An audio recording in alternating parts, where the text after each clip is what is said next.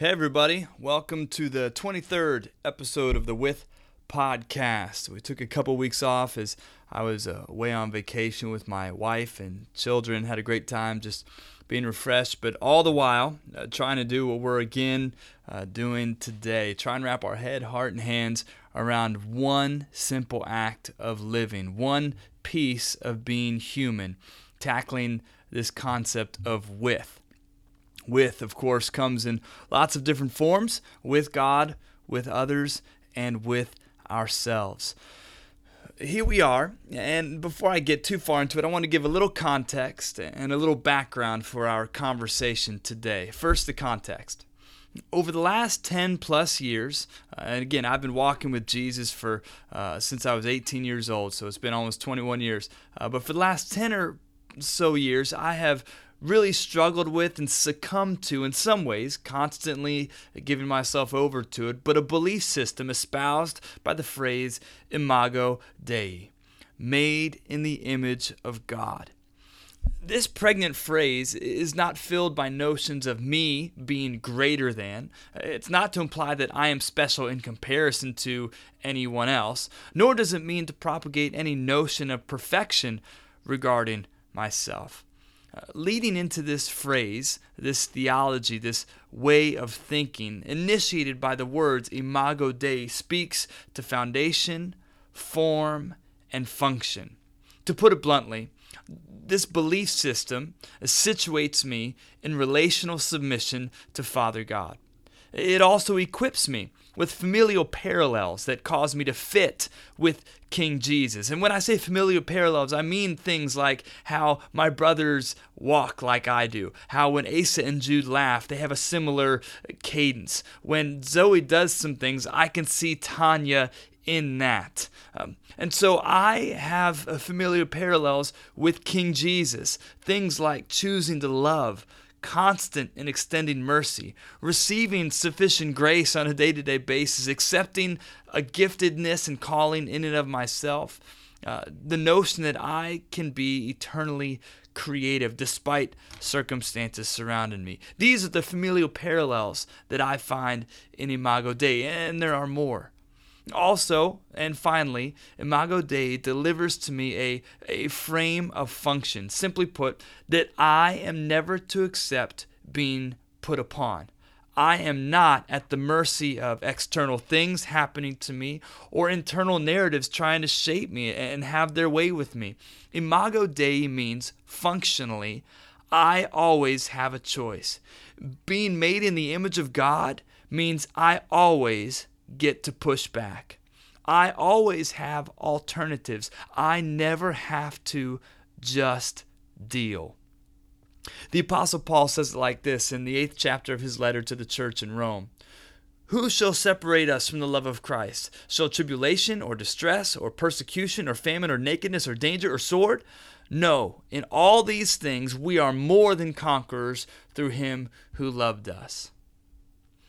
How I read that, and again, within the shadow of Imago Dei, whether I'm in famine or a lack of some sort, amidst sword or conflict in my life, again, maybe it's not military conflict, but maybe it's conflict in my relationship with my wife or my children or fill in the blank. Whether it's a flood like Noah had to deal with in actual terms, or just the cultural riptides that want to pull me in one direction. Even death itself, Imago Dei stands and screams at the center of it all. There is available abundance and contentment. There is peace that passes understanding. There is always another way. And this reality, Imago Dei, makes death stingless, makes it impotent by resurrection life. Not only when I pass from this life to the next, but more beautifully right here and right now, as I die to myself and give myself to the making new God's Spirit consistently wants to do in me. All of that is just a little bit of context, Imago Dei. Now, for some background. My dad and I have enjoyed a traversing relationship these last 39 plus years I've been on this planet, as sons and fathers are apt to do. Nothing out of the ordinary, I don't think. We've had our ups and downs, arguments and misunderstandings, lots of missing each other as passing generations pass from one to the next. And as an aside, it's amazing how fatherhood, the experience of being a dad myself, has given me opportunity to shift gears, even apologize to my dad at some level. All of a sudden, I have been able to deeply appreciate things that he did and who he was and what he is, and enjoy the present while also, in retrospect, enjoying the father-son relationship we had then and still continue to have now. Young people, if you're listening, take note. By and large, your parents are for you. I know it might not feel like it, and I know their rules can be constricting and frustrating, and yes, maybe they don't know what they're talking about, but they know that they love you. You would be well served. Long life is what the scriptures say, to honor them as they are your parents. But away from that aside, I am my father's son. I've always known that. And that has meant for me more than DNA, more than eye color, and more than just a similar last name. I've seen and I've watched my dad, what he did, and I've always wondered, quietly but constantly, if that which I observed in him resided in me. My dad's always had a love for words, a love for books, and always loved reading.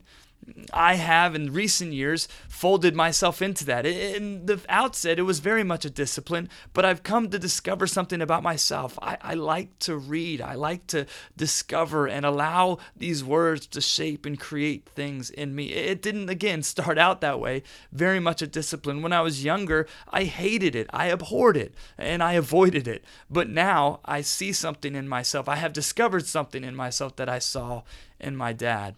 My dad has always loved classical music. Whenever I go visit him, or whenever we would eat when I was younger, or when he was working or preparing or doing, he was always listening to one of the greats.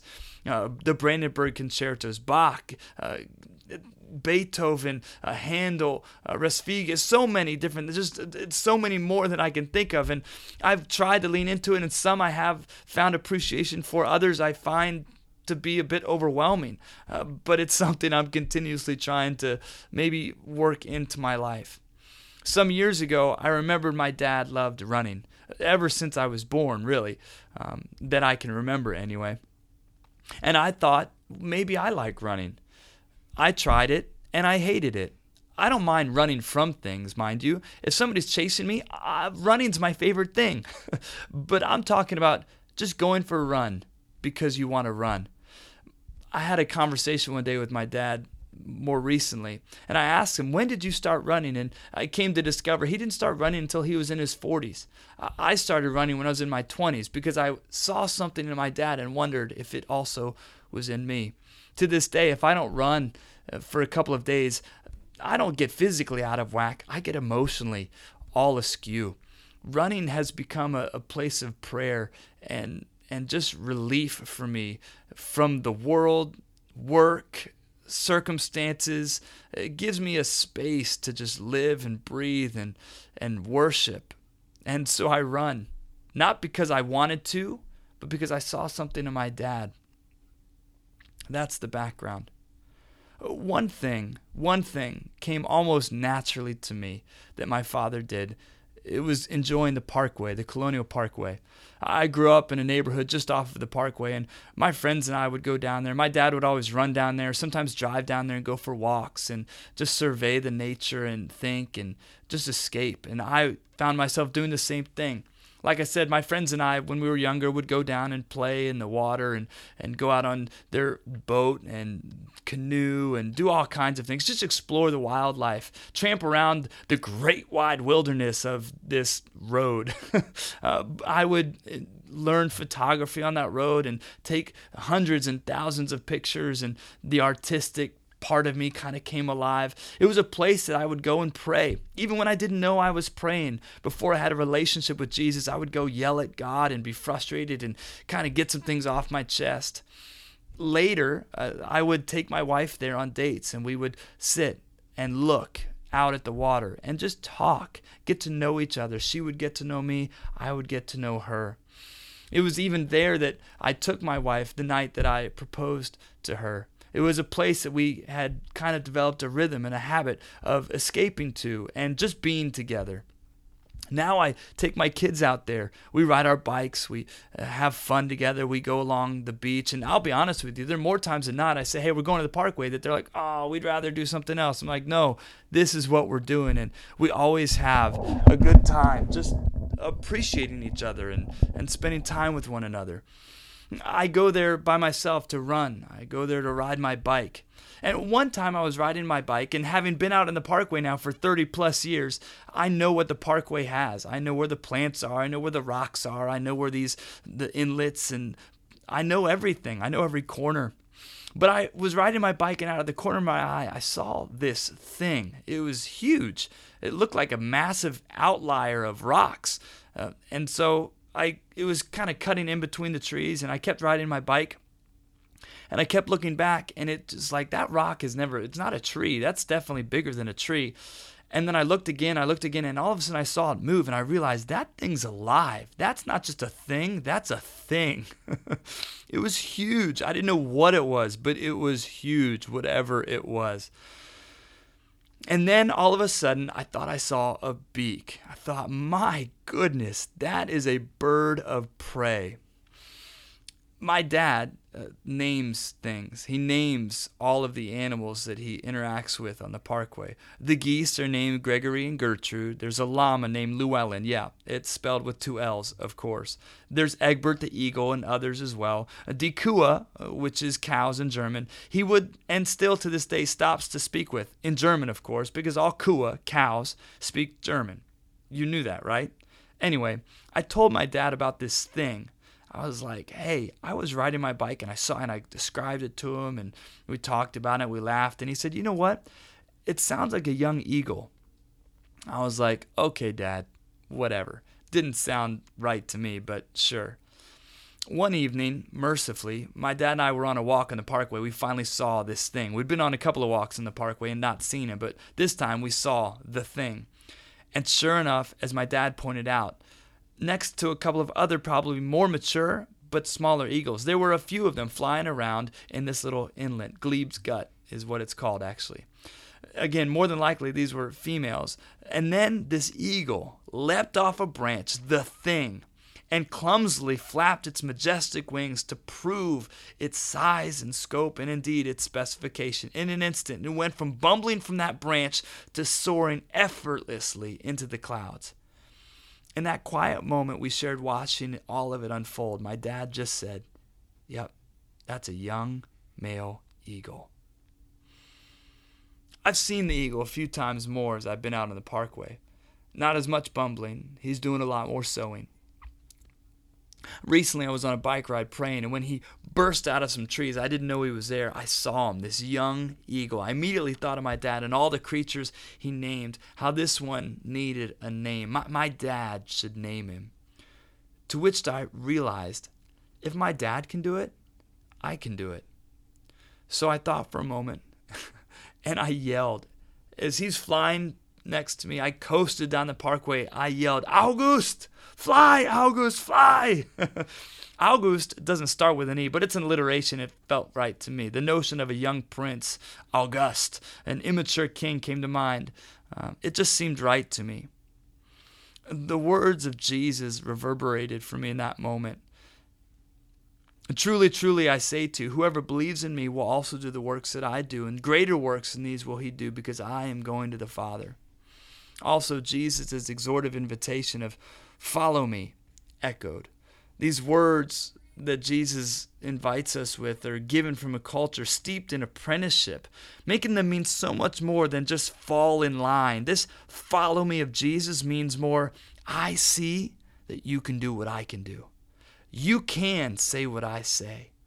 Go ahead and believe, imagine, create as I have, as I do, and as I will. So I rode my bike that day along that road with the sun fading beneath the tree line, cars passing on their way to wherever they were going alongside a young eagle named August. And for some reason, with tears streaming down my face, doing what my dad did. Now, may you, in the way of our Christ, go Be with and for others as God is for and with you.